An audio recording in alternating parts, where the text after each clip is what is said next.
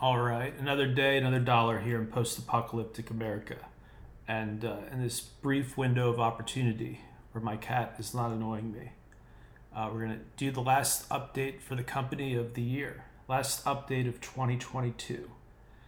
So some of you guys are saying you don't get it. Trump is playing 5D chess and all this stuff. You criticize Trump for the NFT playing cards, but really, David, there were secret codes in the cards. Whatever. I don't have time for this. We don't have time for this as a country. Okay? You want to play little trading card games with Trump? Go for it. He's not the future. He's not on the same level as Elon Musk. These Twitter files, part 1 through 8, all the previous videos, go through them if you want to watch. Parts 1 through 8 of the Twitter files make WikiLeaks of several years ago. Makes the WikiLeaks look like amateur hour. That's the warm-up act at the comedy club. It's the nobody who goes on stage to warm up the crowd. And now we've got this guy, Elon Musk, happens to be the world's wealthiest person. And he buys a social media platform, and starts outing all the dirty undies, all the dirty laundry of the former owners of the company. Almost unheard of in American history. To have a whistleblower who is also the owner of the company, who is also the world's richest person, nearly double the wealth of Bill Gates.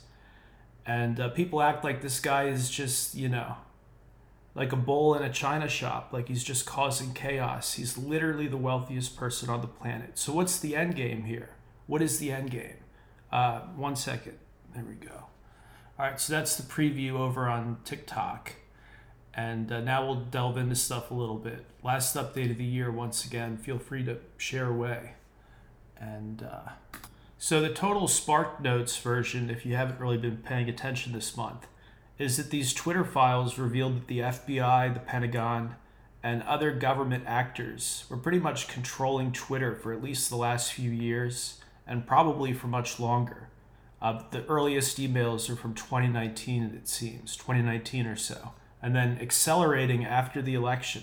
Big crackdown on people, even in the United States, for doing things as mild as mocking the election outcome or telling jokes about Joe Biden's age. Obvious First Amendment violation for federal agencies and even the Defense Department to be sitting on social media, sitting there watching American citizens converse, and then emailing Twitter executives on the trust and safety team, including John Podesta's niece, emailing these people at Twitter and telling them to ban accounts and to boost certain messages and boost certain topics and trends and make things trend that are not actually popular. This is conspiracy theory heyday. So that's what was uncovered in brief.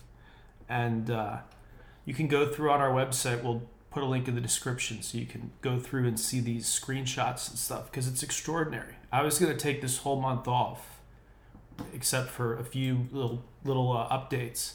I was going to take this whole month off, and then, December 2nd, back on the 2nd, is when the Twitter files first started dropping. And again, there's never been anything like this in history, where a guy buys a social media and software company, which was favored by many politicians and many celebrities for the last, 10 years, favored as one of their biggest platforms. And he just starts outing all the transgressions of the former ownership back when it was a public company, and should not have been doing this stuff. Anybody who says, oh, well, they're a private company, if they want to collude with the government all day long, that's their prerogative. Except it isn't. Back when it was a public company that traded on an American stock exchange and that filed quarterly with the SEC, they would have had to disclose all this being in bed with the government and First Amendment violation stuff. And it seems like they never did. And so this is a big can of worms, and I don't know where the end game is for Musk. But to think again that this is some dumb guy who is just batting at a hornet's nest with no possible end game, I don't think is accurate. This is a very methodical person from having no money, it seems, or very little money, and founding this company that later was bought up by PayPal, and then from selling his shares of PayPal to launching SpaceX and Tesla. Tesla took over the electric car market, and SpaceX single-handedly brought down the cost of orbital launches per kilogram, single-handedly brought down the cost of doing business in space and sending stuff into orbit. So to think this is just some internet troll who doesn't know what he's doing, I think is a big miscalculation on the part of some people in the media. I'll have to work on improving that process of switching over after doing the video intro. It's just kind of jarring, because you're looking into a camera and then you got to immediately switch to kind of chill audio mode for the rest of the podcast. There's something weird about it. We just got to figure that out. Maybe we record the whole thing in video and then do like little outtakes of the best parts.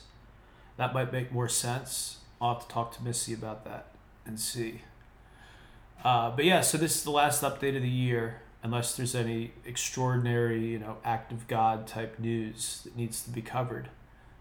And again, this Twitter files took us by storm. We had a quiet month in store, and instead from the second onward, it's been these extraordinary drops from Elon Musk and the journalists that he's conscripted to analyze these email exchanges and these documents and then summarize it over on Twitter. And then that's been the format so far, is that the journalists that he picks go through the files, they tweet out as like a thread, as a bunch of tweets, they share the biggest findings, and then Musk retweets it to his 100-something million followers. So it's definitely been an interesting end of the year for us. And as I sip on this glass of wine that's Australian Penfolds, second bottle of Penfolds, to celebrate our growth in Australia, top 100 for our category for daily news. Pretty incredible. Thank you guys. And doing well in New Zealand also. I think these are countries that were hard hit by the lockdowns. And so now they're hungry for independent news. I won't say alternative, because we're actually the mainstream. The fact that the mainstream has gotten so bizarre. A bunch of carnival barkers, a bunch of circus monkeys for the failing central banks and big pharma and so on and so forth. They're actually the weirdos, and we're just sitting here talking and analyzing stuff that comes across our desk, and doing so without any inherent agenda. Obviously I like to see good stuff succeed, and I like to see wicked people be punished and stuff. But I think those are like pretty basic human instincts. That's not partisan. It's just human. So as we do end this year, though, a couple little sticking points that just kind of stick in my craw. And the first one, of course, is this outrageous overnight threat from the Senate. Overnight, out of nowhere, no prior warning or notice. Overnight threat from Sherrod Brown, a friend of John Podesta's. This guy who looks like he's not getting the top shelf adrenochrome, that's for sure. This old meth head looking guy in the Senate. Sherrod Brown has called for the complete banning of crypto in the United States, which is obviously a property right violation, obviously unconstitutional. But it has had an impact on the market. It's already been the longest bear market since I've been in crypto. The longer bear market before that, I wasn't even in crypto at that point. Had not yet come into it. And this guy has just wiped people's values less than a week before Christmas. And it's totally unacceptable. It's essentially what he did is economic terrorism. He needs to resign. This old pizza head needs to go back to sucking up to John Podesta, because he needs to fucking resign. Harming millions of Americans' net worth. As many as 20% of Americans own one or more cryptos. And many of those are people in law enforcement, people in the military, and students and retirees and other middle-class people who don't appreciate being fucked less than a week before Christmas out of nowhere by this goddamn pizza head who's a friend of the Podesta families. They don't appreciate it, and I don't appreciate it.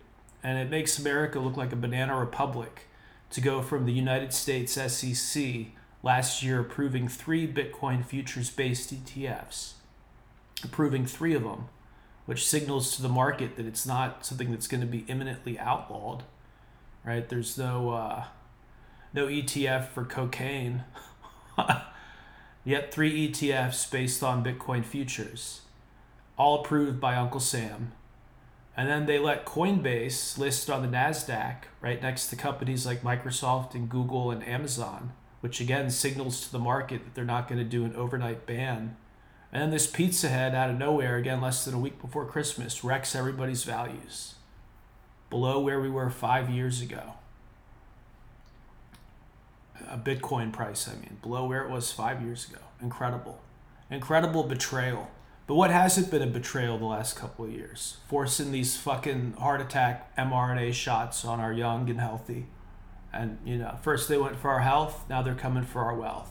I've never seen such mismanagement in government. Who the fuck do these people think they are? Who do these old boomer pizza heads think they are to wreck our wealth less than a week before Christmas? So that sticks in my craw a little bit. We're going to do a lot of research on Sherrod Brown. Everybody on planet Earth, go on the WikiLeaks website, do a search for Sherrod Brown, Sherrod is how you spell his first name. Brown is just Brown, how you spell Brown. And see what you find and post it on Twitter. Hashtag Sherrod Brown Files. Post it on Twitter. We'll retweet it. Sherrod Brown Files. And the other thing that sticks in my craw is like this weird learning disability or something, this weird learning impediment that is cropped up among some people in the truth community. And luckily, it's not all that many people, but I still want to clear the air. I still don't want to have the same conversation over and over again with different people like Groundhog's Day or something. And that's that there's some misunderstanding that just because Trump got screwed over by a corrupt Washington, D.C. and corrupt agencies that didn't like him, just because he got screwed over doesn't also make him an asshole. Doesn't also make him... It doesn't negate the fact that he's a total asshole, that he completely mismanaged every opportunity handed to him, squandered the biggest opportunity for populism ever, completely squandered it, picked people on the basis of how much drama they generate, as if he was doing a reality TV casting call, instead of filling out his White House cabinet with people who were loyal to him and people who were, America first. Instead of doing that, he associated with people who don't like him and did their best to bring him down. And now he slams the people who work at the FBI every day. He criticizes them. He and his son go on these wild rants on the internet. They're, completely bizarre, completely unpresidential. And yet the FBI is run by the person that he nominated, that he appointed, Trump's guy, Chris Wray. And so, again, you can acknowledge that Trump had a hard deal and people were not honest to him in D.C. And also go, wow, what a fuck up. What a complete fuck up of a human being, including his scammy NFT trading cards. After years of saying crypto is a scam, he comes out with something 100 times scammier than any crypto we've ever talked about here on the show. And people celebrate that. Oh, it's wonderful. Look at what he did. He can make money. Wait, I thought he's good at making money. He's got to scam people for a couple $1 million on the internet, this supposed real estate mogul. So again, it doesn't make me not a truther because I think Trump's a dick. Trump's just the dick. And then people go, oh, does that mean you support Biden? No. Again, the two things are not mutually exclusive. So hopefully more people in the truth community will come around to that. And also, you don't have to do purity tests when you're not in power, right? These weird MAGA people who are like, oh, you don't support Trump as much as I do. That's right. I don't support him at all. He's, again, a fuck up. Either it was some kind of controlled opposition honeypot, or will go down as one of the least effective leaders of the last 200 years. So see you guys in the new year. Hey everyone, if you're listening to the podcast, be sure to also bookmark our website for breaking news updates and analysis throughout the week, fulcrumnews.com. And join the discussion over on our Facebook page, facebook.com/fulcrumnews.